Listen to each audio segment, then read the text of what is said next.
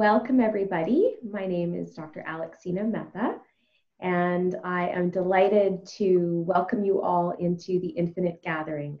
We are hosting an integrative health and mindfulness conference, and our theme, which is very appropriate for this time that we live in today, is Awakening the Inner Healer. And I am so honored to be joined by Dr. Thupten Jinpa. And welcome, Jinpa. Thank you. Thank you for inviting me to be part of this conversation and on your platform. Thank you. Thank you, Alexina. We are so happy that we have an opportunity to learn from you today. And let me introduce Jinpa. He has a most impressive bio. So he was trained as a monk at the Shartse College of Gandin Monastic University in South India, and he received a Geshe Lamrim degree. He holds a BA in philosophy and a PhD in religious studies, both from Cambridge University. Jinpa has been the principal English translator to His Holiness the 14th Dalai Lama since 1985, and has translated and collaborated on numerous books by the Dalai Lama, including the New York Times bestseller, Ethics for the New Millennium and the Art of Happiness, as well as Beyond Religion, Ethics for a Whole World. His own publications include A Fearless Heart, How the Courage to be Compassionate Can Transform Our Lives, and translations of major Tibetan works featured in the Library of Tibetan Classics series. Jinpa is the principal author of Compassion Cultivation Training, developed while at Stanford University in 2009. So Jinpa, I'm just so interested in connecting with you on this topic that we're going to be speaking about today, which is compassion in healing and compassion in healthcare.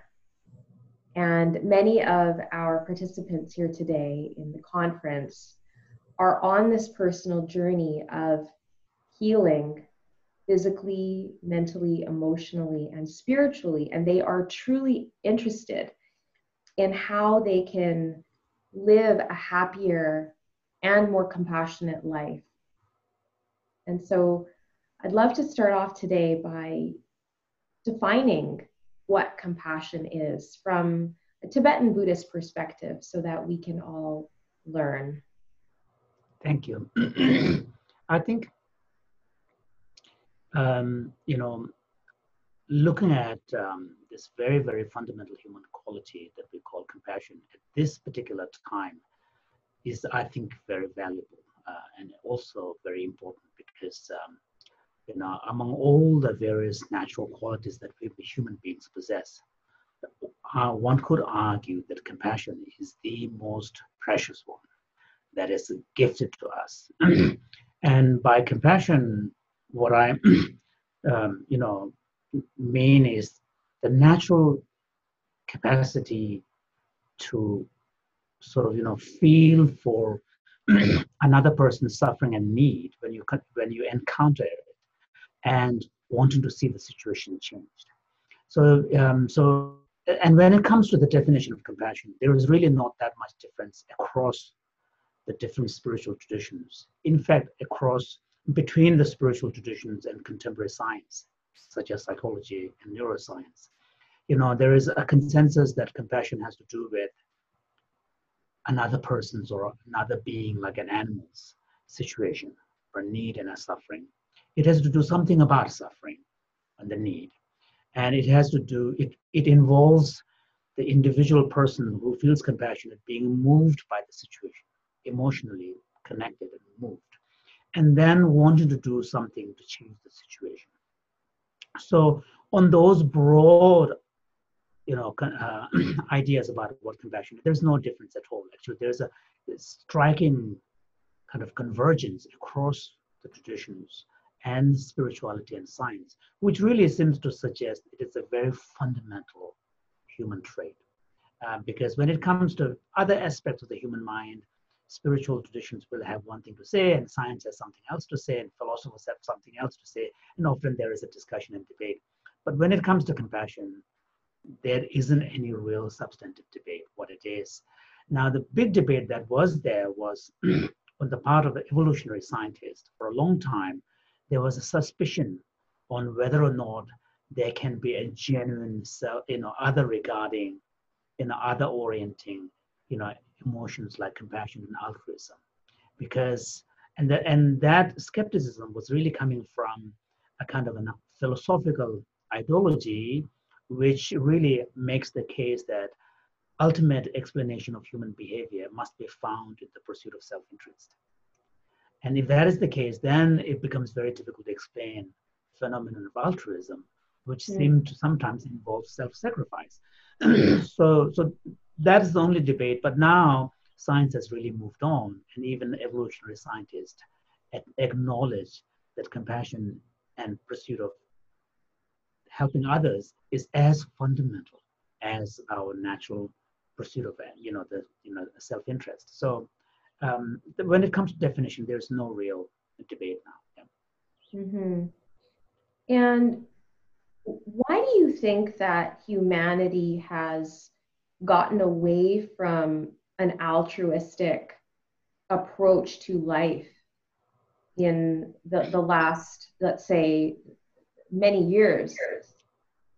Well, I don't know whether humanity has actually moved away from it, because we do, every culture values compassion, at least in the personal life.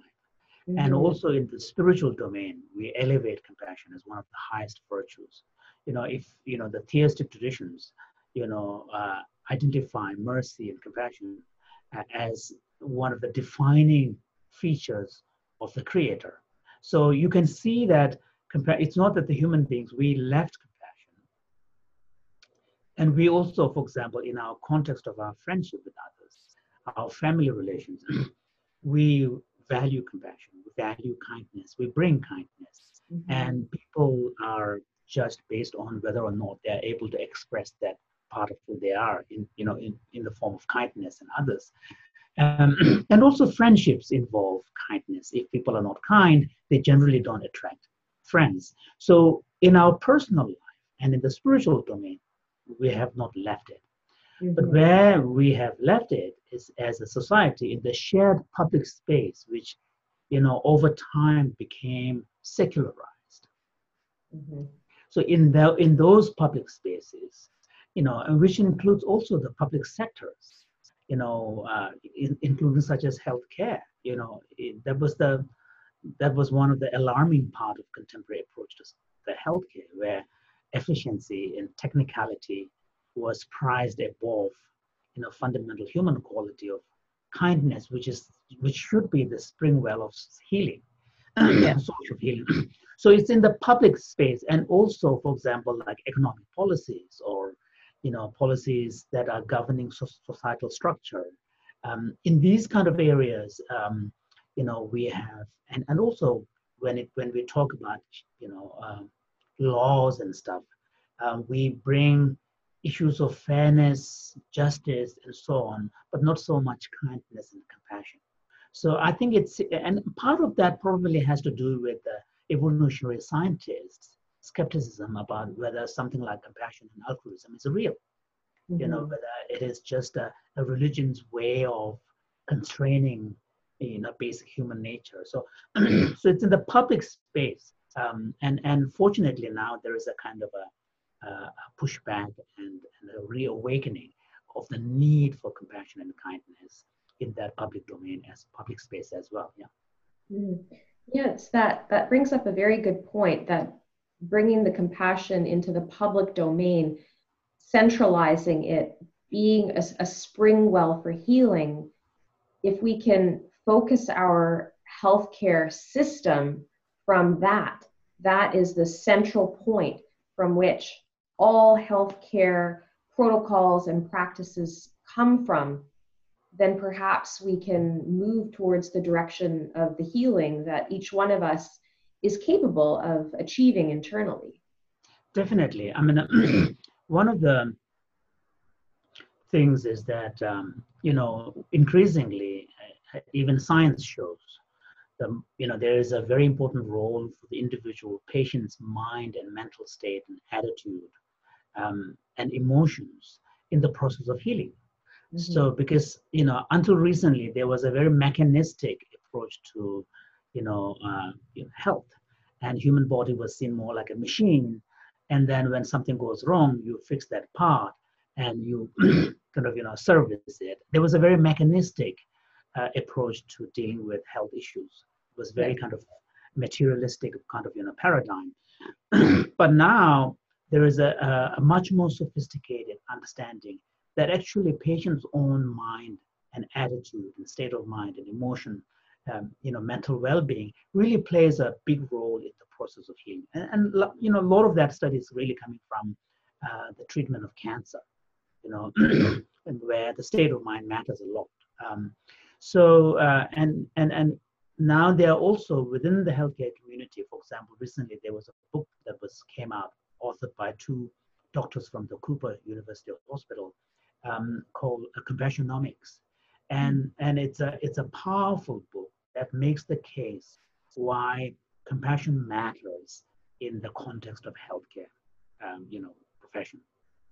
And what is powerful about that book is actually this book, right from the beginning, says that their job is not so much to tell the reader how to do it, but really more about why we need compassion.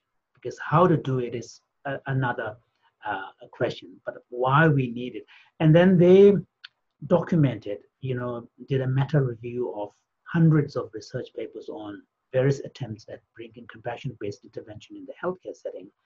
And they systematically listed, especially from the patient's perspective, on the benefits, including measurable physiological benefits, when the healthcare provider is able to show some kindness.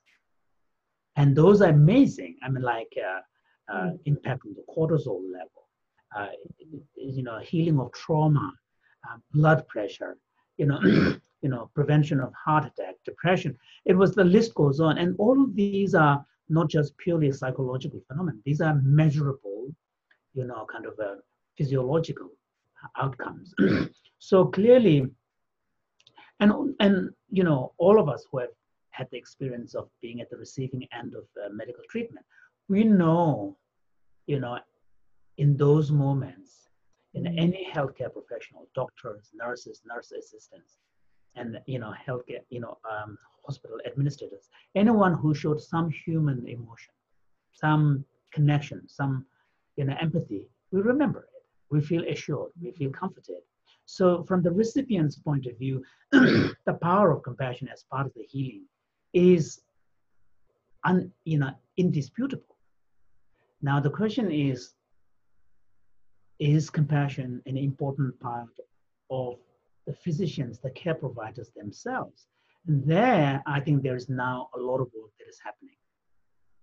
One of which is, burnout is a major crisis across the healthcare profession, especially among the doctors, and in the States in particular. And there's quite a lot of research now on trying to understand what are the sources of burnout. 3 key factors are identified. One is emotional exhaustion, so that makes sense. Second is called depersonalization. And depersonalization really means, in order to protect yourself from excessive exposure to someone's pain and empathic response, you learn a sort of a self-protection mechanism by switching off and turning the patient into a number. Yet another patient kind of thing, So even though it may work for a while, but depersonalization turns out to be a very unhealthy way of dealing with these, encounters with acute suffering. So because it involves suppression of your natural emotional response. And then the third factor is sort of a powerlessness, because a lot of the doctors feel they're caught in a system which doesn't move, electronic record keeping, and there's a huge amount of things that they need to do, and they feel that they are kind of powerless. They can't do much. But the depersonalization, the most powerful antidote against that is to really embrace empathy and find compassion, because and here I think there is something that we can learn from the contemplative tradition. The contemplative research and tradition shows that there is a distinction between empathy and compassion. Empathy involves primarily emotional response to a situation of someone's need and suffering. And you are resonating with that person who's in pain, feeling with and feeling for. But compassion is another level where the empathy plus wanting to do something about it. So in compassion, the focus now shifts from problem and the need to also solution and action. And there are important research that has been done by people like Tanya Singer and her team, which shows that even in the brain, empathy and compassion actually differs. Empathy arises and pain centers of the brain becomes very active, which makes sense because you are resonating.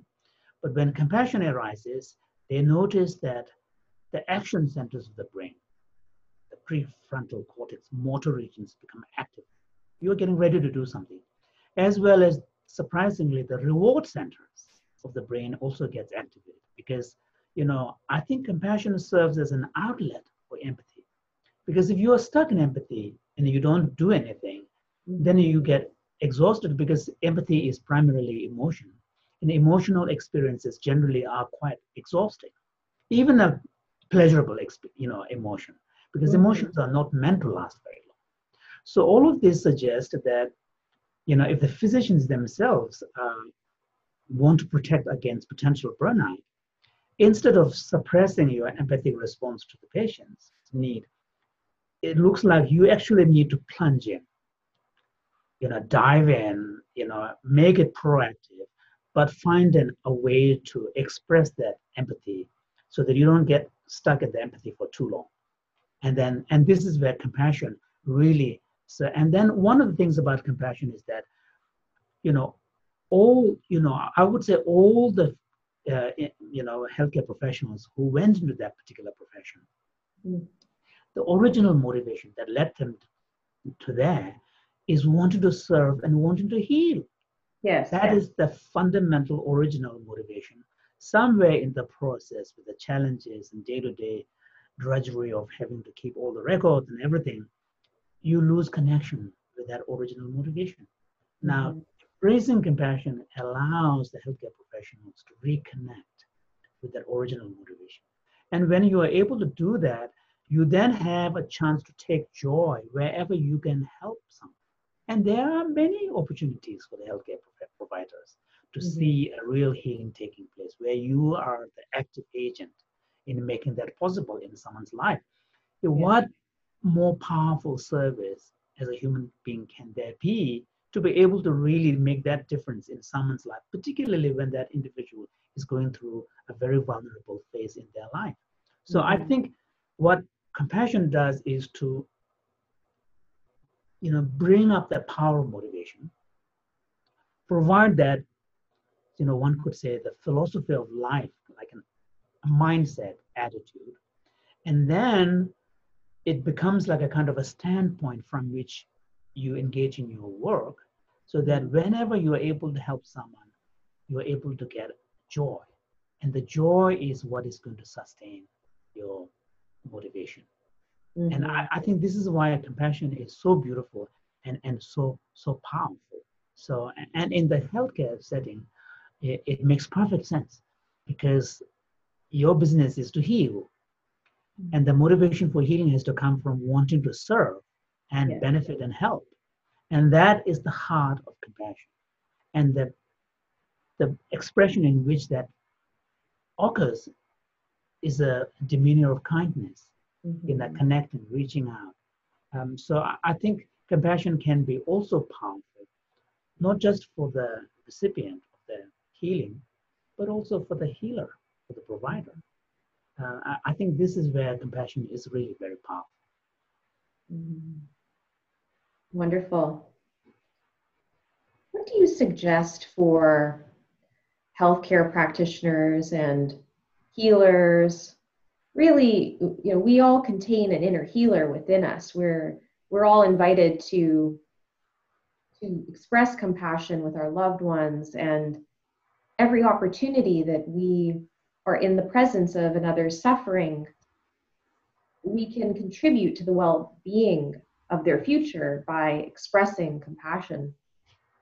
What would you suggest as a simple practice that people can do as an individual or a healthcare provider to remain centered in compassion throughout the ups and the downs of life? Because it seems that when we get pulled off into a distraction of some kind, that's when we rush, and when we lose that connection, we start to make errors against the innate desire to want to serve. So what do you suggest?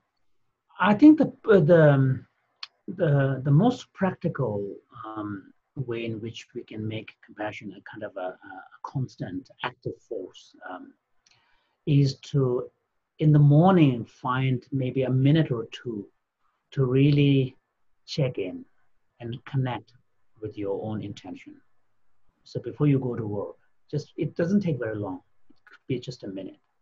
Just, take a deep breath. And whenever you do these more contemplative type practices, it's good to first settle by taking just 2 or 3 deep breaths. Just settling down so that you are calm, because when the mind is too busy and, sort of thinking about 100 things at the same time, it's difficult to get deeper. So take the moment to just breathe deeply for 3 or 4 times. And once you're in that slightly sort of more settled state of mind, then, connect with your aspiration, because your deeper aspirations are always to serve, to be of benefit, to be kind, and then once you have connected with your own deeper aspirations, then make a conscious intention so that, as much as possible today in my interaction with others, especially my patients, people that I'm helping and serving, I will bring compassion into the equation. Just make that simple intention. That, I think, should not take more than a minute or two. So, and nobody can complain and excuse saying that they don't have that time. So it's just a matter of will. Yes. And then in your day-to-day interaction, when the actual interaction has taken place, instead of rushing to the next one, take half a minute to just again take a deep breath, reflect on what just happened. And when you realize that you have not been able to show your best part, then I think you need to bring kindness to yourself. Because otherwise what happens is that you feel guilty and you feel bad about yourself, and it leaves a kind of a bad taste in your mouth. That experience becomes aversive, and next time you don't want to even think about it. So I think just bringing kindness to yourself is the way to go. But if you have been able to bring a better part of you, then rejoice. And then do the next one. And this is how you change. And at the end of the day, take another minute or two to just look at the whole day and not keep scores, but just feel the synergy between the morning spirit and the reality of the day and round it up.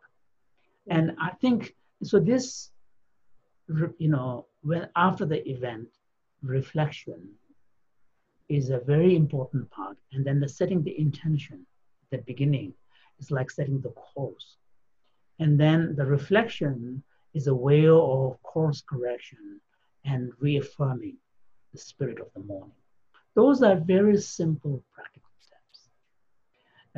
And one of the powerful things about intention is that the more you are able to do your intention on a regular basis, the more awareness you'll be able to bring into your interaction with others. Because awareness cannot be willed. Awareness either shows up or not, doesn't show up. But awareness is a function of conscious intention setting and paying attention. And the more we're able to bring awareness into any situation, then we, because when it comes to our general intentions, we all have good intentions. We all mean well for everybody. Where we fall short is the inability to bring awareness into situations because of the challenges. So, and the more you are able to bring, and this is where contemplative practice is very powerful, because contemplative practice teaches us this disciplined paying attention, which helps us build the habit of paying attention when necessary. So those are very practical things. And then, and one of the things that, one could do is that every now and then, if you're feeling kind of overwhelmed, then find a time to close your eyes and breathe. Because when you're overwhelmed, it does not help anybody, neither yourself nor the people around you. So those things are very simple, practical things that one can use right from the beginning. Mm-hmm. Wonderful. Because when it comes to compassion, we don't actually have to teach, because compassion is a natural human quality. It is there. We just have to allow our sort of environment in our mind and life for this beautiful human quality to show up and exert its force. Mm-hmm. And I noticed that the title of the book that you wrote is Courage and Compassion. Yeah. So can you tell us a little bit about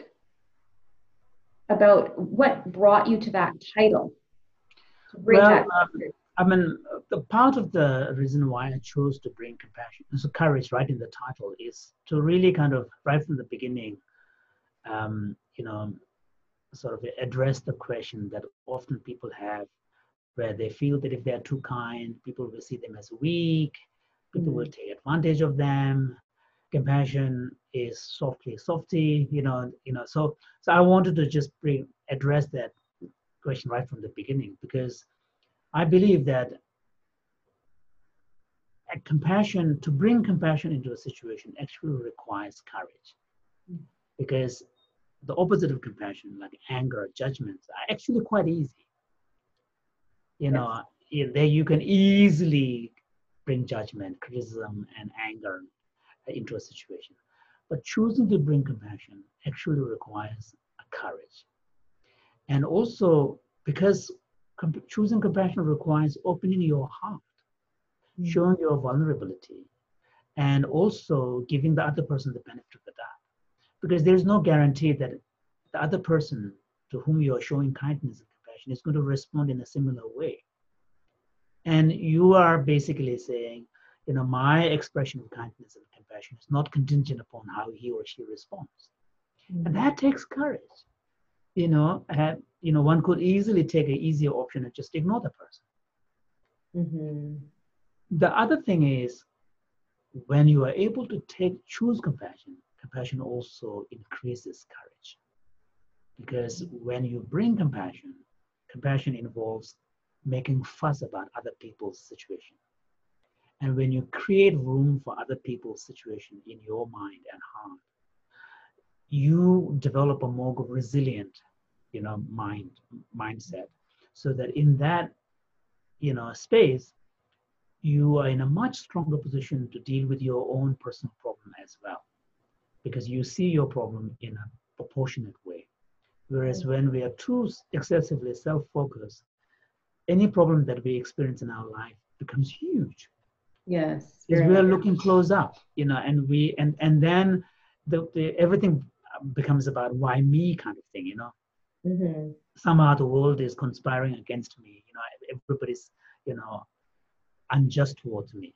Whereas if you bring compassion, you are allowing space for others, and that promotes courage as well. I mean, if you look at individuals like His Holiness the Dalai Lama or Archbishop Desmond Tutu, they are truly courageous individuals.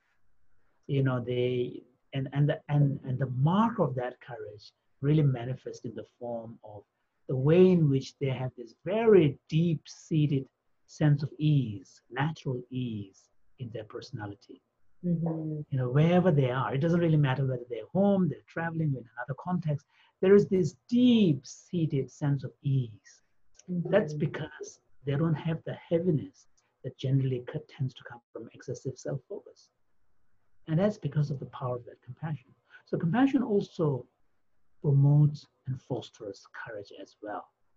So I think that relationship between courage and compassion goes both ways. and the relationship is quite a tight one. And Mhm. and and one of the reasons why I also brought this up is that a lot of people in their life, because they are not choosing compassion, they lead a very anxious life. Yes. They're always worried about what other people will say. They're always worried about hurting others, and because they don't give that space for them to be relaxed by embracing the broader perspective of compassion, which basically says that everybody else is just like you. Yes. It doesn't really matter what titles they have, how they look. In the end, when you strip down everything else, the Yeah. fundamental questions are the same. Everybody wants their kids to be happy. Everybody wants to have good health. Everybody wants to be prosperous. I mean, it's exactly the same. Yeah. So, so with those who take compassion seriously, has that deep-seated confidence that everybody is exactly the same. So I think that's what gives a courage, Mhm. and that is also one way of dealing with this pervasive feeling of anxiety a lot of people have, because the world is confusing. There's too much information. Especially parents have not much control over their children's life because of the digital kind of access to the digital world. There's a huge amount of sources of anxiety. So I think bringing compassion into that picture, and even your relationship with your children, if you somehow provide that message that our underlying principle of interaction will be compassion.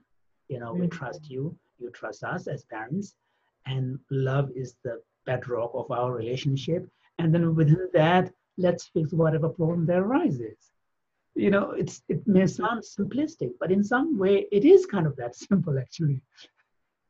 Very much. And from what you're sharing, I'm getting the sense that happiness naturally arises when we approach life in this way, that we're seeking happiness. This is how to be happy. To Exactly. And yeah, and this is, yeah, exactly. So happiness is, in the end, it's a byproduct, Mm, and you can create the conditions in your life for happiness to show up, but you mm, cannot will it.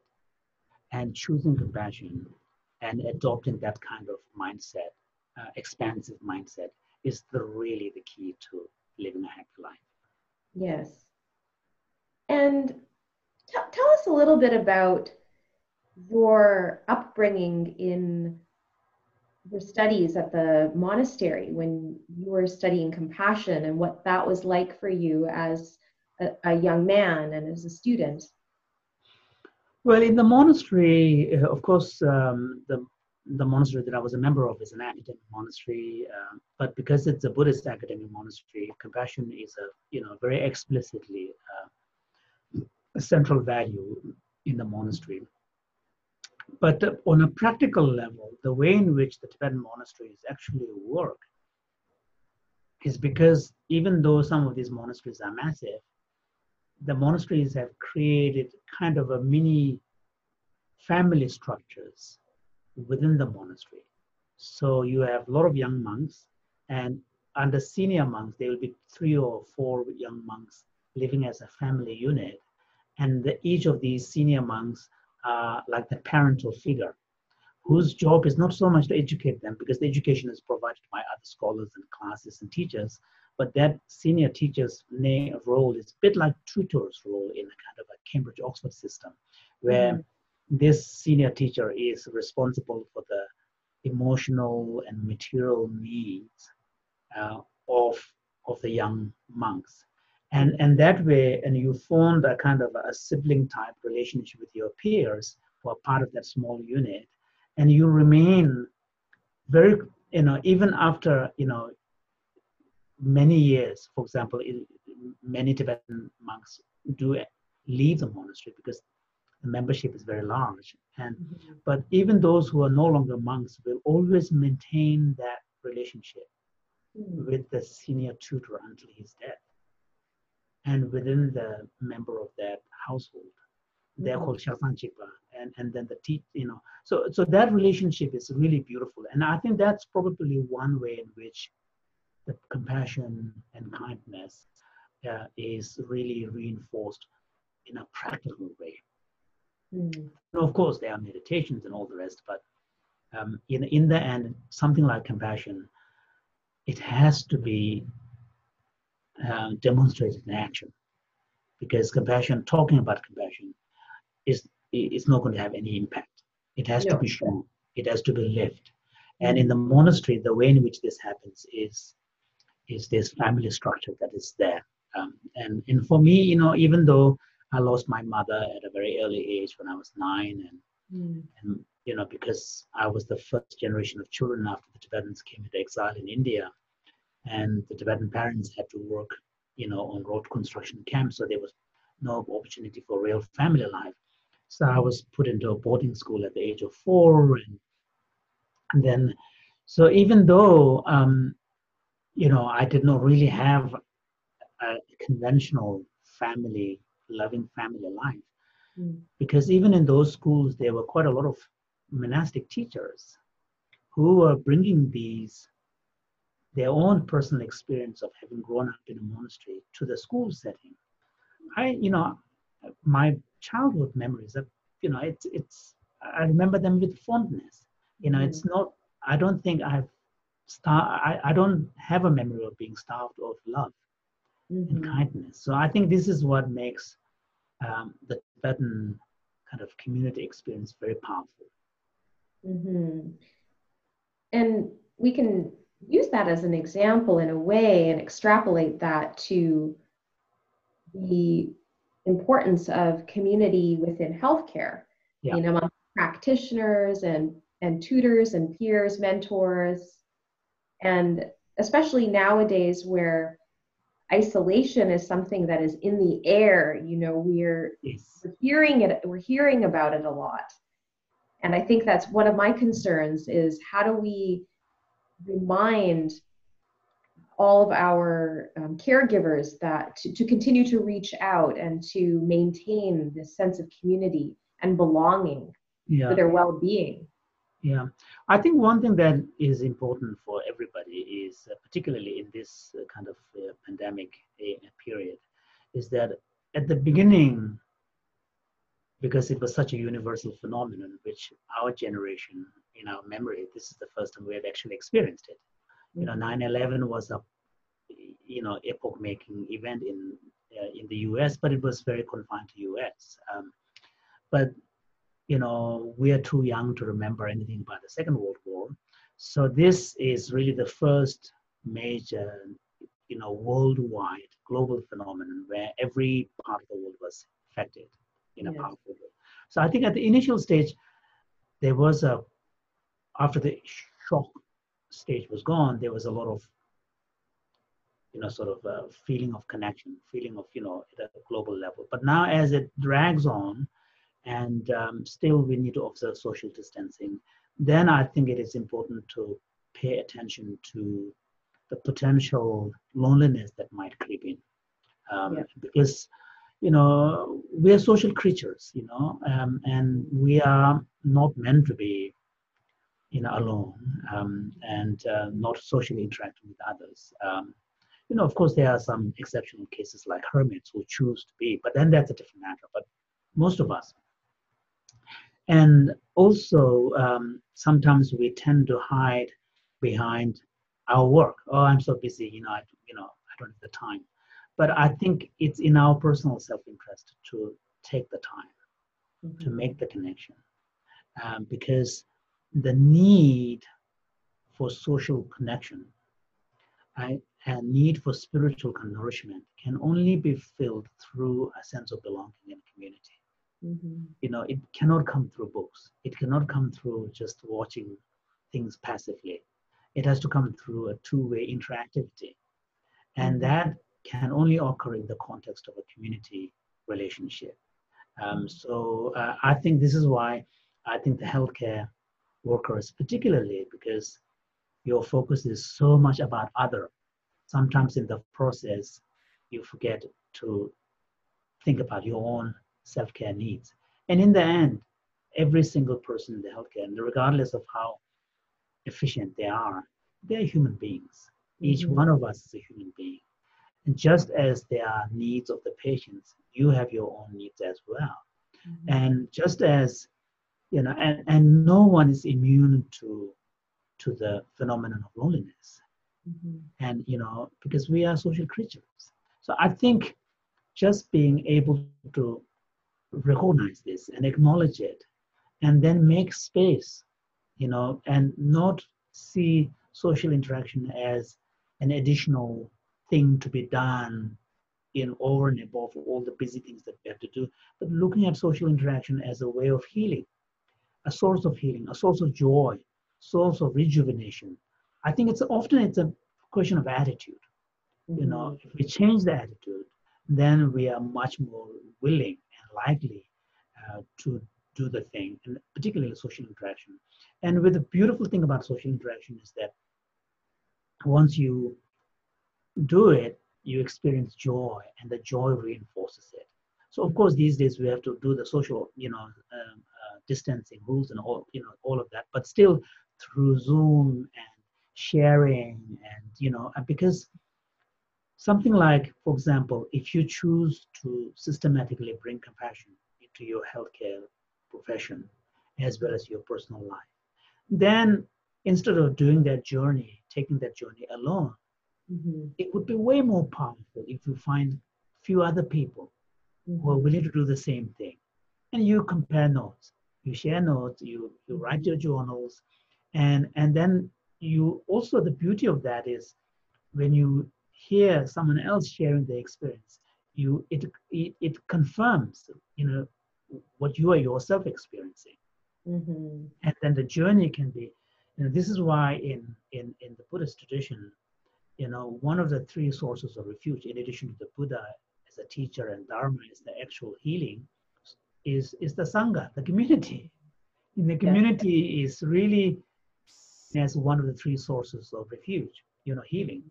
So I Mhm. think, taking that, appreciating that fact is really helpful. Mhm.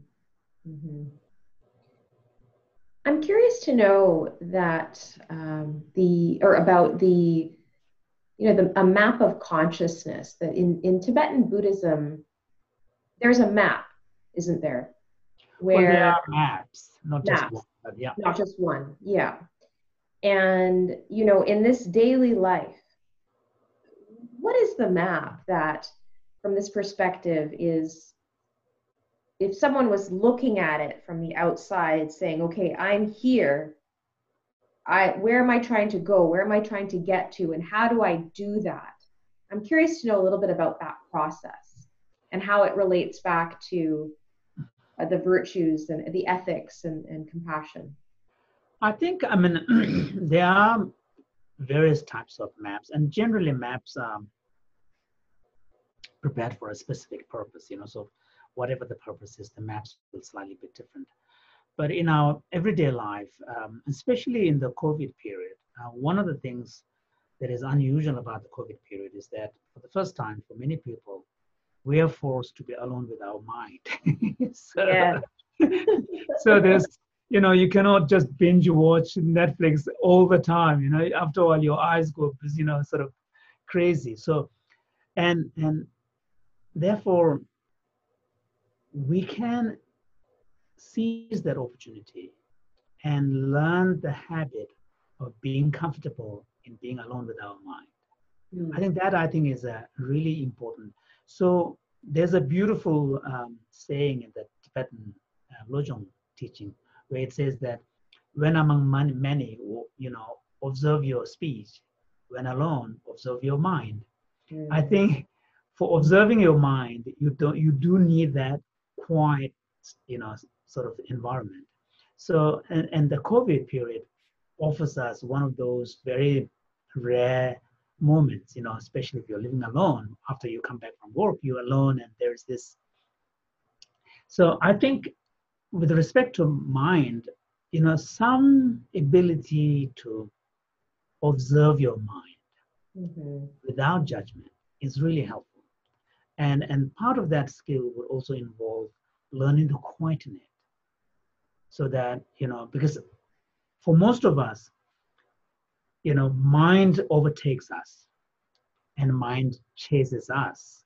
You know, I Mm-hmm. mean, so whereas a contemplative practice or teaching at least suggests the possibility that actually we can be the master of our own mind, so Mm-hmm. that we don't chase after mind, but mind comes after our intention.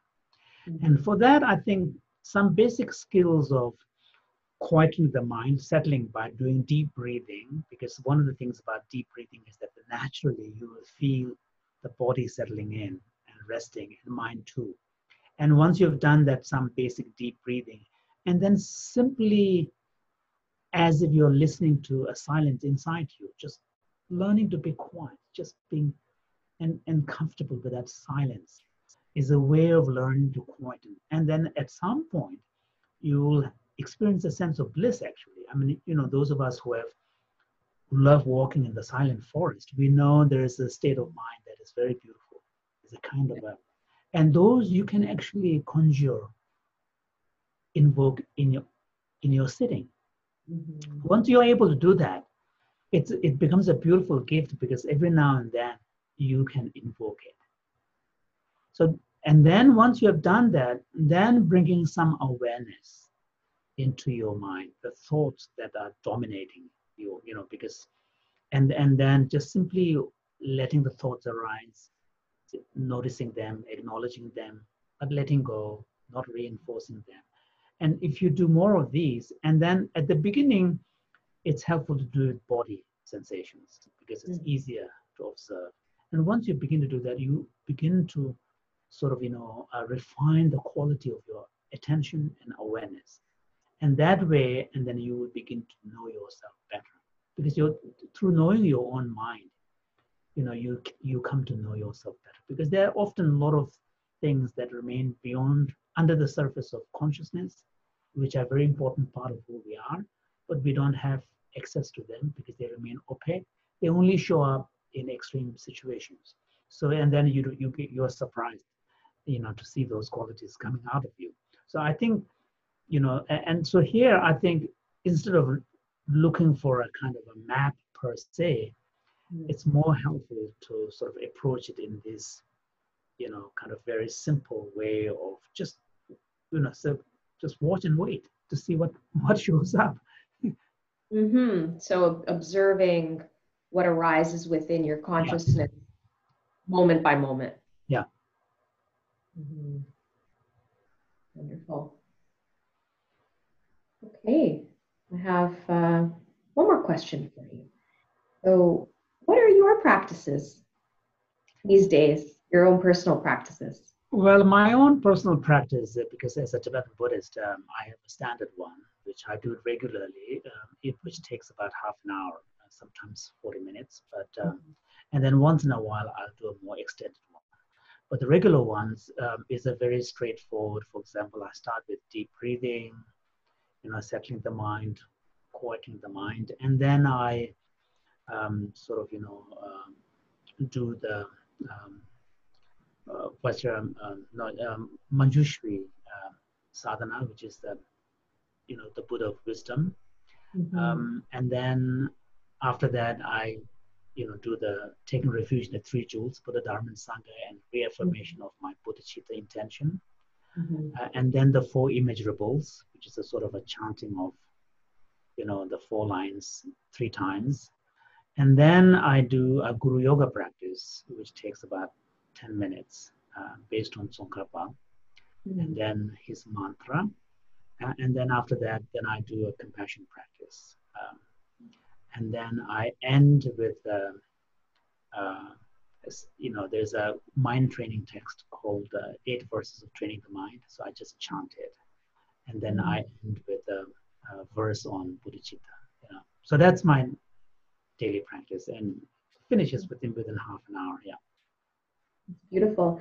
I'm reminded by a ritual that I believe I attended in 2012, the Lamrim in at Gaddon, Yes, Chartier, yes, those yes, yes. teachings. And it was an amazing event. I think it was about 7 or 8 days. I believe you were there. I was not there. Yeah, Oh, I you wasn't weren't there. Okay. there. So that was the Lamrim. And We did the ritual was on cultivating bodhicitta, Ah, okay, yes, yes, and I loved it. yes.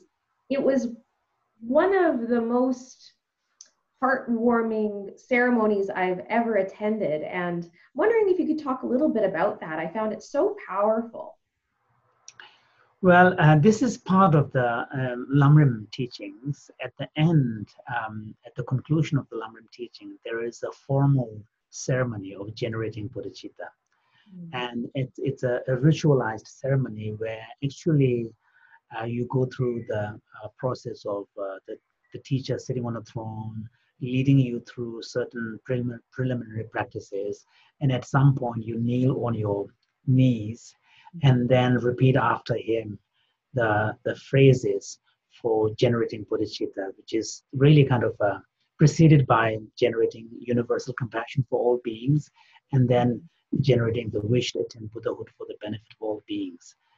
And then, and generally, I don't know whether His Holiness did that in Gandhin, but it also ends with a beautiful chanting of um, a passage from Maitreya prayer, which says that if I do not become enlightened during this period of Buddha Shakyamuni, may I be reborn among the attendants, first attendants, when Maitreya Buddha, the future Buddha, will appear in the world. It's a Mm-hmm. beautiful ceremony. I remember as a kid, being moved to tears. Mm-hmm. I participated in those ceremonies. Yeah. Incredible. Yeah, it was absolutely amazing to be part of that. Can you tell us a little bit about the Buddha of the future, the Buddha Maitreya? Well, in the Buddhist tradition, there is this belief that the world goes through many cycles, and also that this is kind of pan-Indian idea of different sort of eons and stages. And so during these what are called the eons of eras of light, there will appear a Buddha. Mm-hmm. So we are in now in the period of the Buddha Shakyamuni, who's seen as a fourth in a line of 1,000 Buddhas that will appear. Mm-hmm. And the Buddha Shakyamuni was the fourth. And then the future Buddha, the fifth one, is going to be Maitreya. And that's why Maitreya's statue typically depicts him not sitting cross-legged, but sitting in a Western style on a throne, ready to get up. So that's a sort of an indication of the Maitreya, getting ready to, sort of come to the world. And so, and this is the future Buddha, and in the Tibetan tradition, as well as in many other traditions, but particularly in Tibetan tradition, the veneration of the future Buddha Maitreya is a very important part of the religious practice, and partly because the future Buddha Maitreya is also associated with loving kindness. Mm-hmm. It's a Maitri is the Sanskrit word for metta, Metta. and the loving kindness practices are also associated with him. So the combination of being the future Buddha as well as sort of being the key Buddha figure associated with loving kindness is what makes him having a special focus in the Tibetan tradition. Mm-hmm. So you would have seen large Maitreya statues in the Tibetan temples in South India. Yeah. Yes. Wonderful. Well, thank you so much, Great. Jinpa, for sharing your knowledge and your wisdom and your experiences with all of us. I'm so honored to have been able to spend this time with you, and I know our audience is also feeling really blessed that we can share in this space and in this energy to cultivate compassion and to continue on our path individually and collectively to create a brighter future that starts right now, that starts today. Thank you. And because it's also for me an honor to have this opportunity to really kind of speak to a group of individuals whose primary kind of focus in their life is to help others to heal, um, and and this is a wonderful privilege to be able to have that ability to help others.